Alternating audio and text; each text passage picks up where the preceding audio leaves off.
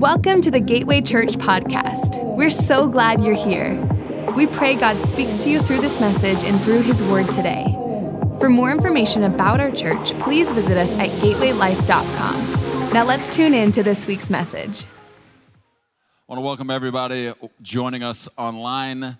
Everybody seems to be in a great mood here this morning, so well done by you. If you're not in a good mood, you have forgotten the number one reason to be in a good mood. Okay? Just throwing that back out there, all right? So if you're a little grumpy today, get your espresso before you leave, and just remember, you could be in jail right now, in hell right now, but you're not. You're in the house of God, in the presence of God. It could be way worse, you know what I'm saying? Okay. Well, this weekend, we have a very special privilege. One of my best friends on the planet is with us this weekend. He is from the East Coast, which to me, you know, West is best, East is something else, all right? But before I bring him out, I want you to know he talks a little bit differently than we do, okay? So get past the drawl, okay? Because the man is a savage. We met about a year and a half ago, and he is, when I went to their church, he's the closest thing to me that I've met. I mean, we literally hit it off, and I love having him in my life. He's a phenomenal communicator. He's a phenomenal leader. But I said this, if any of you saw the social media post this week, Aaron's legitimately one of the best shepherds I've ever met in my life. And that's how I measure a pastor. Shepherd. Do they shepherd? And Aaron's an incredible shepherd. I want you to get ready to take some notes. He shared his message with me yesterday. I just about got back online and said, if you're not in church this weekend, you are an idiot, because it is clearly about to go down. Would you welcome one of my best friends on the planet, Pastor Aaron Kennedy? Love you. Appreciate you. Good morning. Well, those are awfully kind words. I've prayed that you would have the gift of interpretation today so that you can hear what I'm saying. I can tell you that not everyone back home sounds like this, but I do, all right? So we're going to have a good time today. Your pastor is one of my best friends, and he is an incredible pastor. He's an incredible communicator. He is all those things. But what I love most about Preston is he's a great friend. And he was with me. We met 20 months ago. But he was at my father's funeral. My father suddenly passed away in February of this year. And he flew through the night to be there. And I can't tell you what that did for me when I walked out to do my father's eulogy and he was sitting there. And I just want you to know that you have an incredible man of God, a credible team that leads this church. But I treasure him because he is literally one of my best friends. Can we just thank God for Pastor Preston and the man of God he is? Awesome. All right, well, I'm excited to be here. The title of today's message is Fix It, Jesus. Fix It, Jesus. Why don't you look at your neighbor and say, Jesus, you got to fix it. All right, look at your other neighbor, the one that just looked at the back of your head and now they're offended with you. And look at them and say, fix it, Jesus. All right, now here's the deal. Why I love that statement is how many of you know that pretty much sums up all of 2020? Lord Jesus, just fix it. It's just broke, right?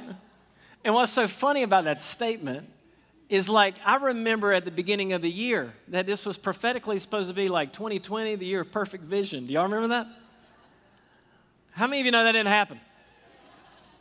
With all the prophetic voices we have and the spiritual IQ, nobody told me we're going to have COVID. Nobody told me that we're going to have racial tensions. Nobody told me that we're going to have fights over face masks. And nobody told me that we were going to have a terrible election season. You know, the bottom line is that if there was ever a statement created that talks about 2020, it's fix it, Jesus. How many of y'all saw COVID coming? It's funny, nobody. And we come to this place and we begin to recognize that there's some things that happen in this life that we don't see coming. Does anybody remember that COVID was only supposed to last 2 weeks? Y'all remember that? That was 8 months ago, guys, 8 months ago. 8 long months. So when we come to this place, what's so important is that we look at what the scriptures say. If you peel back a little bit of the outer layers of God's word, then you begin to find yourself within the story. And that's what I want to show you today. So if you have your Bible, I hope you're going to take some notes. But John 21 is where we're going to start today. And here's what I love about the scriptures, is that the disciples didn't see Jesus' death coming. Now, when you read the Bible, you're kind of shocked by that point because they should have. Because Jesus over and over and over and over and over and over and over again told them that this was going to take place. And when we read back over the scriptures, it's pretty blatant how he communicates it. But somehow they missed that it was going to happen in the way in which it did. And here we find ourselves in a moment with some things happening that we didn't see coming. And I think it's important to just go to the scriptures and see what it has to say, because it speaks to all of us.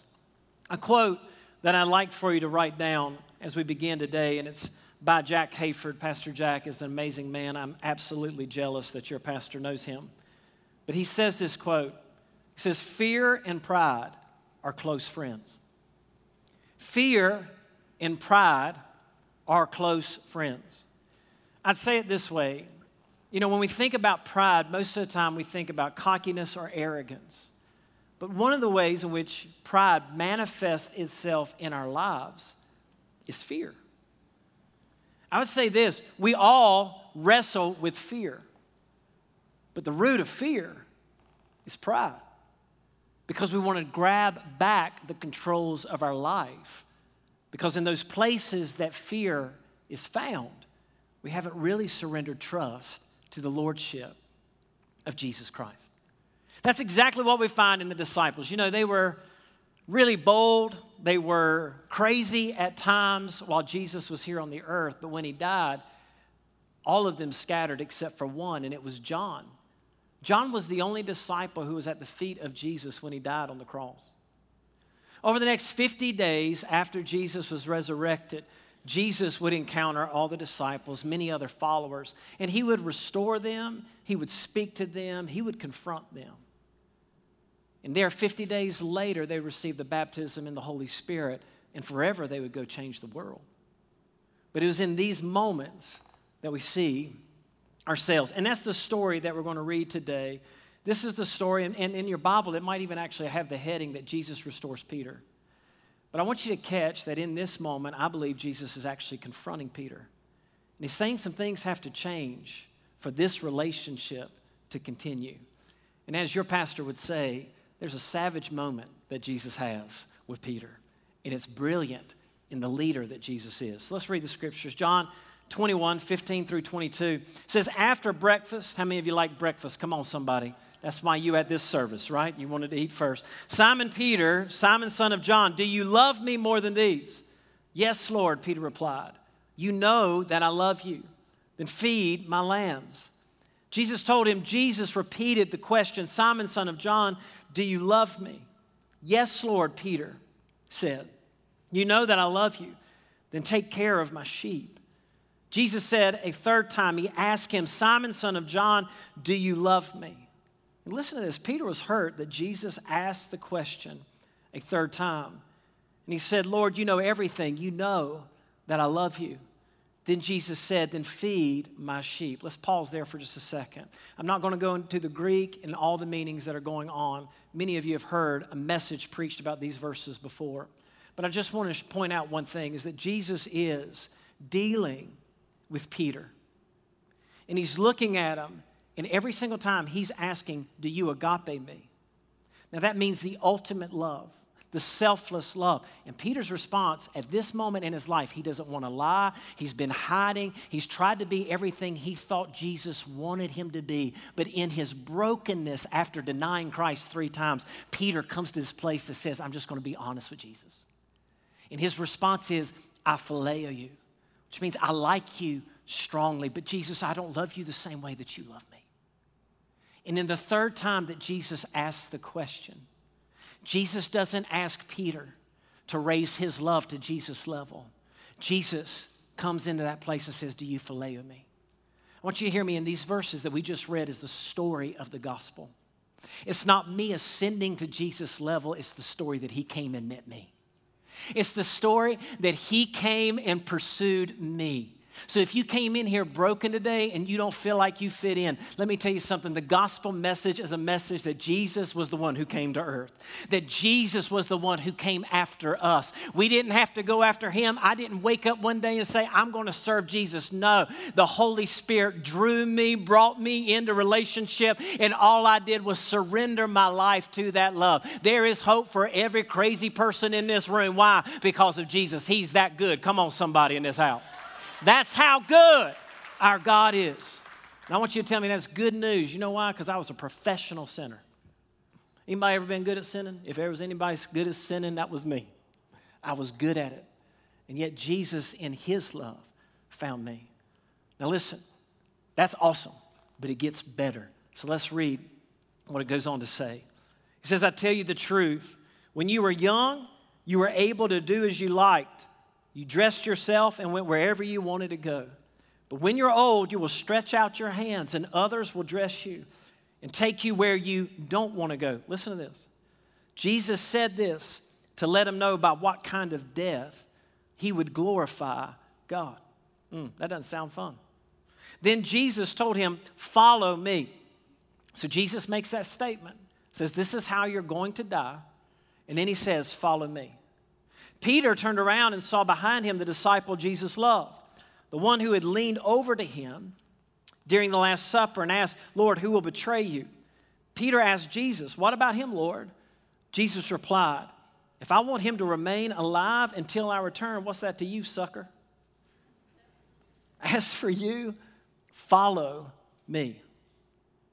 The first point, and there's 3 points because every great message has 3 points. That's sarcasm, guys. The first point is this. Peter was saying, fix it. Jesus was saying, face it. Peter was saying, fix it. Jesus was saying, face it. This is such an important moment in Peter's life. He had one real major fear in his life that he really had never overcome. I mean, Peter, I love this character in Scripture because Peter always stuck his foot in his mouth. Does anybody have a friend that always sticks their foot in their mouth? I'm not talking about you. I'm talking about the person next to you. Peter was that friend. He was the one who, if that's you, tell me to come to you and I'm going to walk on water. I mean, how awesome is that Peter walked on water? Jesus was the guy upon the night of Jesus' arrest that took out the knife, right, and cut the dude's ear off. How many of you like to have a friend that's willing to go to blows for you? Especially early on in COVID when it came to toilet paper, right? But Peter had this fear when he lost control and things didn't go the way he thought that they should go, that he tried to grab back the reins. In the 2 stories that I just mentioned, when he was walking on the water, he began to get his eyes off of Jesus and put it on the waves that were crashing around him. And he began to sink. The night that he pulled out the knife to protect Jesus, Jesus had just warned him about what's getting ready to happen. And Peter, in his fear, begins to fight against the will of God, thinking he's doing the right thing, instead of in unison with what Jesus was trying to do in that moment. Peter wanted Jesus to fix it, but Jesus was doing something greater. He was telling Peter to face it. Many want a fix-it Jesus, but we serve a face-it God.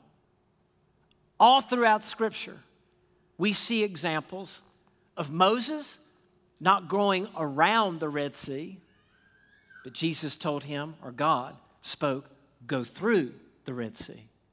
David didn't get a chance to go around the giant. No, he had to kill that sucker. And it was the power of God on his life that enabled him to do it. In our culture today, many want a fix-it Jesus. But we serve a God who desires to empower you to face the things of life instead of just fix them. Listen, if COVID has taught us anything, there is a supernatural grace upon the church in this moment to look at its foundation and see the cracks that are there. That we would be prepared and ready for what lies ahead. We don't serve a fix-it Jesus. We serve a face-it God. And this is one of the things that I want you to catch. There's brokenness all over this room in all of our lives. Like, can we do a participatory part of the message real quick? How many of us have had bad stuff happen in our life? Right? And here's the thing that we buy into in church. If I serve Jesus, then it's all going to be okay. Listen, there's some things in your history that have happened that are painful, right? And so there has to be a better answer than Jesus is just going to fix it. There has to be something that God desires to do in my life that begins to not just shift my perspective of that past pain, but then begins to use it for His glory in my life and build in me something that He desires to do. But so many people get frustrated in their faith when Jesus doesn't fix it. What I'm saying to you today is there's a better alternative, and it's called facing those things. Facing those places in our life. Till this point, Jesus had basically fixed all the disciples' issues. I mean, can you imagine being with somebody who literally almost everybody was healed? Every demon was cast out. Do you guys remember the time when Jesus looked at the disciples and said, hey, why don't you feed the crowd? And they all looked back at him and said, huh? And so they go and gather a bunch of loaves or a few loaves, a few fishes, and they bring it to Jesus, but Jesus was the one that blessed it and it multiplied. But here in this moment, something is shifting in their lives, and it is Jesus' will. There's a switch that's being flipped for them. Listen to this. The switch from immaturity to maturity is when we begin to face the things in our life instead of just pray that Jesus would fix it. This sounds totally crazy, but they were, the disciples, crutched up on Jesus. Jesus had become their crutch. And Jesus knew that. That's why He said, remember, it's better for you that I go away. Because there's something that's coming to you, the person of the Holy Spirit, that's going to fill you so that you can face the things that you've just looked to me to fix. Fear always shows the place of independence that still exists in the inner places of our heart. And Peter had a fear of death. And here Jesus comes in this confrontation. And He tells him He loves him. He's giving him purpose. It's amazing. But then He comes to this place and says, guess what, Peter? Your greatest fear is going to happen. You're going to give your life for me. And Jesus so incredibly says, if it costs you your life, will you follow me? Peter, if you have to face your greatest fear, am I worth it? Jesus, I just want you to fix it. No, Peter, I died on the cross, gave my spirit up so that you could be full of my spirit, so that you could face it. Point number 2, Peter wanted life to be fair. Jesus wanted Peter to experience the goodness of His grace. Peter wanted life to be fair, but Jesus wanted Peter to experience the goodness of His grace. Now this is why I love the Bible, or one of the reasons, many reasons, is that it's hilarious. It is so funny. If you read the intricacies of it, there are literally moments in Scripture that are hilarious. And this is one of those moments. So I want to go back to John 21, 19, and 21. Okay? So this is just after Jesus looks at Peter, says, you're going to die for me. Follow me. And watch what Peter says. Jesus said this to let him know by what kind of death he would glorify God. Then Jesus told him, follow me. And Peter turned around and saw behind them the disciple Jesus loved, the one who had leaned over to Jesus during the supper and asked, Lord, who will betray you? And Peter asked Jesus, what about him, Lord? All right, real quick. Who is the disciple that Jesus loved? Y'all are awesome. The answer is John, okay? I'm going to ask the question again. We all say John. We all feel like winners, okay? Who is the disciple that Jesus loved? Y'all are the smartest people, well educated. All right, so whose gospel are we reading? Y'all are smart, I'm telling you. Okay, do you not find the humor in the fact that we're reading John's gospel and John wrote that he was the disciple Jesus loved? And I think it's even funnier because we believe the scriptures are breathed on by the Holy Spirit. So John was just writing what he heard from the Holy Spirit, which is hilarious because you know he was writing it with a smirk. I'm God's favorite, I told you guys. The entire time. Right? Not only that, but Peter was just told, you're going to die for me. Follow me. And Peter's next statement out of his mouth is, what about that rascal? In essence, what Peter said, if I'm going to die for you, that rascal better die too. If I'm going down, he better go down also. And I love what Jesus says, right? Jesus looks at him and says, if I want him to remain alive until I come back, what's that to you?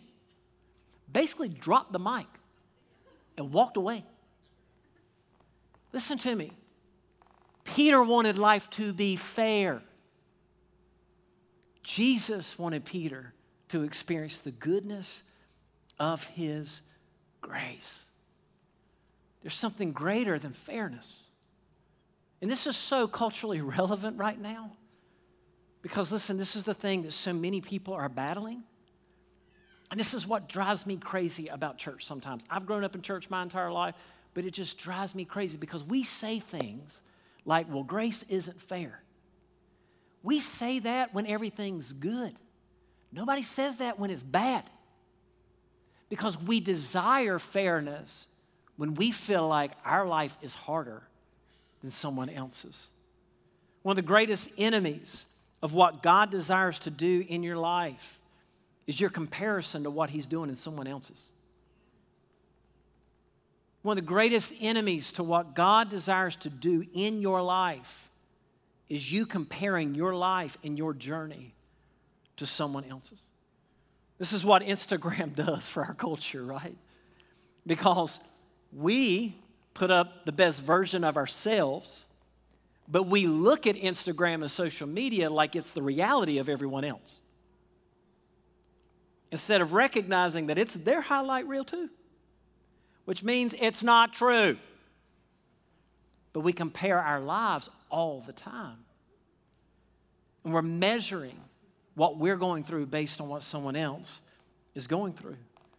The enemy of comparison will rob us of our freedom to be who God designed and authored us to be. Man, I just want life to be fair.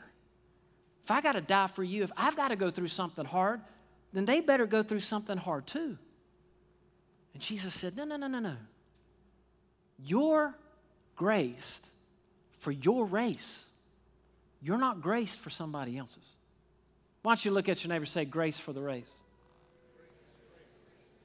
Great, listen, you're graced for the race that God has called you to. You're not graced for somebody else's race. Now, I can get jealous of Pastor Preston's race because he's in Scottsdale, Arizona. This is heaven. There's a golf course everywhere. Like when I imagine what heaven is like, Scottsdale's it. I know it's 100 degrees, but back where I'm from, there's something called humidity. Do y'all know what that is? No, you don't. You've never even experienced it. Somebody told me the other day, man, it's really humid out here today. It's like 15%. I was like, hush your mouth. It's like 90% back home. It's literally like trying to breathe water. But here's the deal, is that I have to recognize that God's called me where he's called me. And I'm graced for that race that God has set before me. And God's grace is greater than fairness.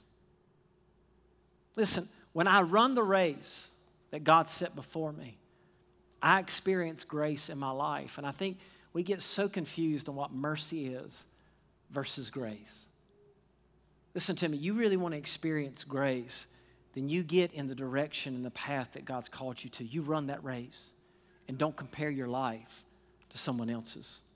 2 Corinthians 12, 7 through 10, and it's Paul speaking.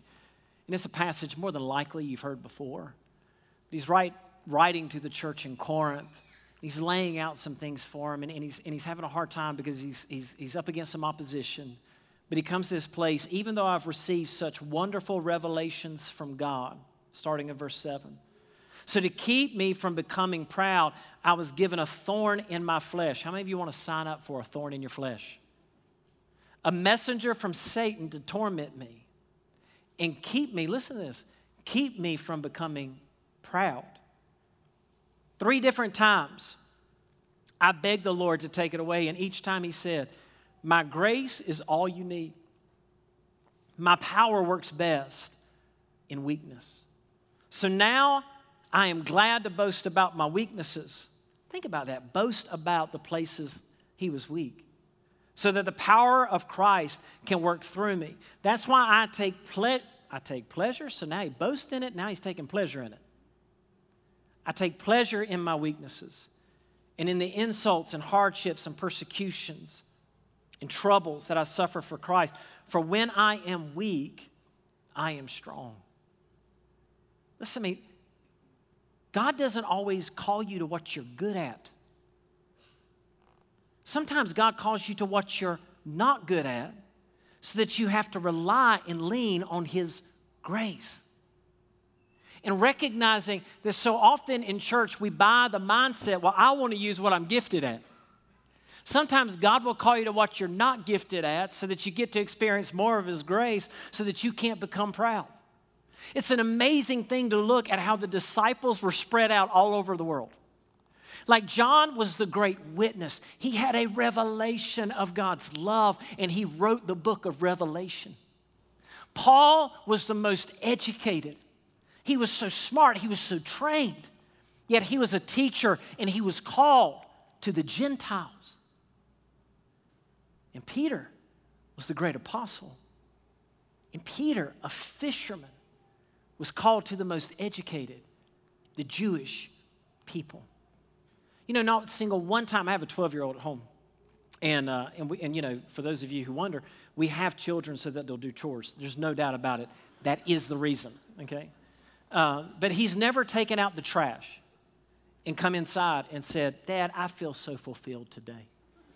Thank you. You know why he takes out the trash? Because he's part of the family. You see, when we come to church, we don't come here for what we get out of it. God calls us to a family, and we do things because we're part of the family. And the joy we get out of being part of the family outweighs the sacrifice that we carry. Can I get a good amen in this? That's some good preaching today, all right? Grace is not the absence of my weakness, it's the presence of His strength. It's not the absence of fearful thoughts, but the refusal to allow them to influence my actions. Unchecked fear produces panic, but faith that is allowed to grow produces great peace and rest. You remember that quote at the beginning of the message from Pastor Jack that said, fear and pride are close friends? Well, if the root of fear is pride, then the root of faith is grace. God, I want it to be fair. No. I want you to experience my grace. Grace for your race. The last point that I have for you today, as we get ready to close the service, is grace is the work of the Holy Spirit. Grace is the work of the Holy Spirit. The first 2 points were observations of Peter. This last point really applies theologically to all of us in this room. You know, grace is one of those things that's very difficult to understand. We sing about it, we preach about it, but very few people actually understand it. Like some in theology actually almost, it's like this thing we just can't get our mind around. What is it? It's so important. Sounds good. I like to sing about it, amazing grace. But what is it in my life? Listen to me, grace is the work of the Holy Spirit. You have never experienced grace that the Holy Spirit wasn't present. And you have never experienced the Holy Spirit that grace wasn't there. Jesus came, scriptures declare, full of what? Grace and truth. John 13, 14, 15, and 16, Jesus begins to introduce the person of the Holy Spirit, and he introduces the Holy Spirit as truth. He says there is no truth without the Holy Spirit. He is truth. Well, if Jesus was full of grace and truth is the Holy Spirit, then guess what grace is? It's the Holy Spirit. And here we come to this place that there's this switch that's turned in Peter's life. Up to this point, Jesus had fixed it. But the whole reason why the cross exists was not just to get us to heaven, but to get heaven into us, the person of the Holy Spirit. Peter would march to his death, history tells us. Peter would walk down the street and his shadow would heal people. Peter was fierce in his love for Jesus and the man that he became.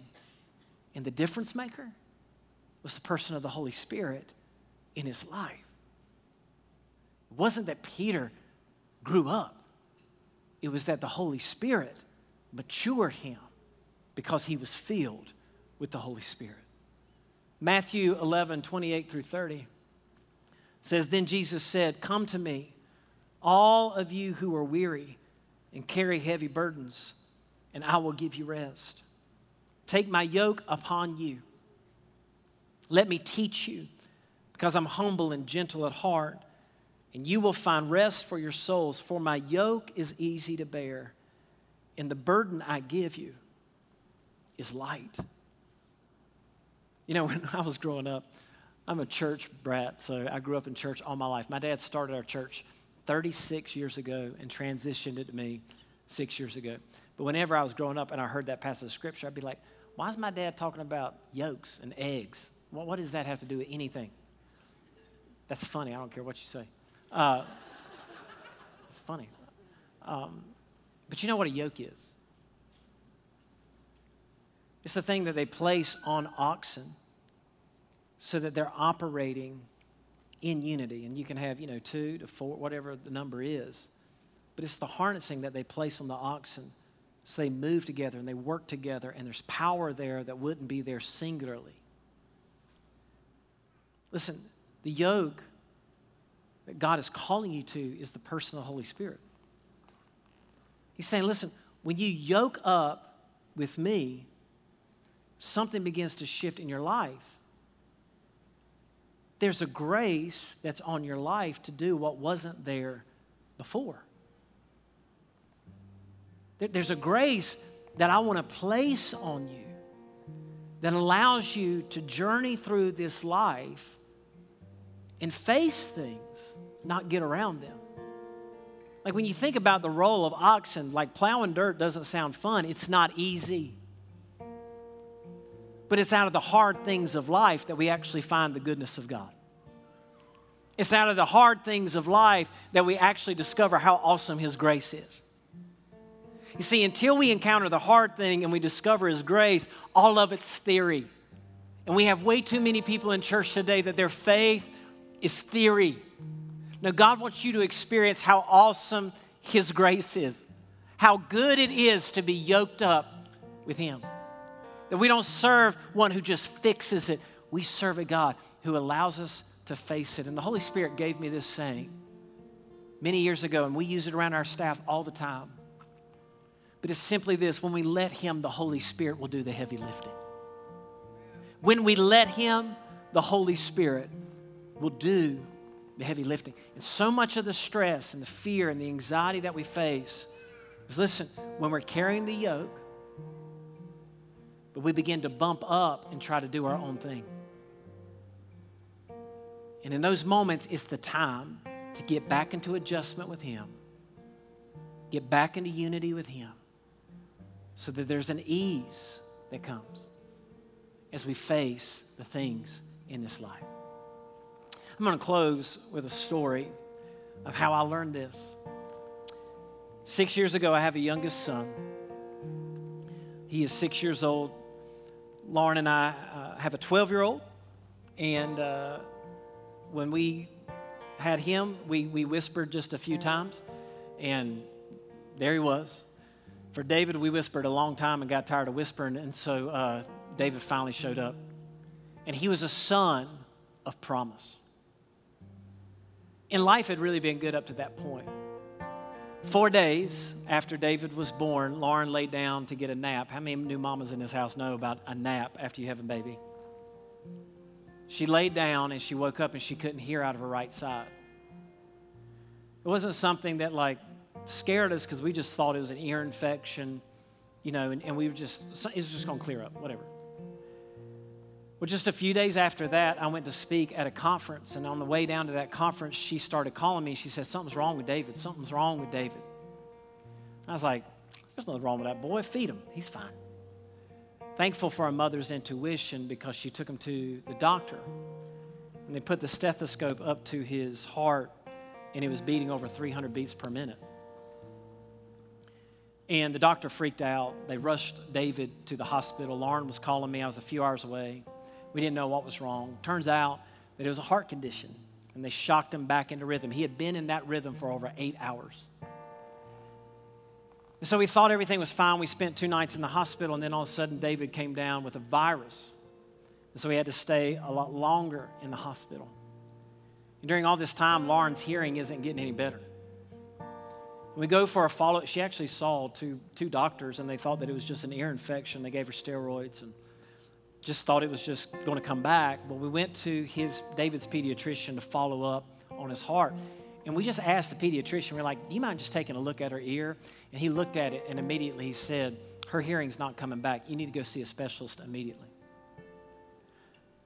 Come to find out, she'd had a stroke in her ear and lost her hearing. So just imagine this. We have a newborn that has a heart condition. We have to give medicine to him every 8 hours, on the hour.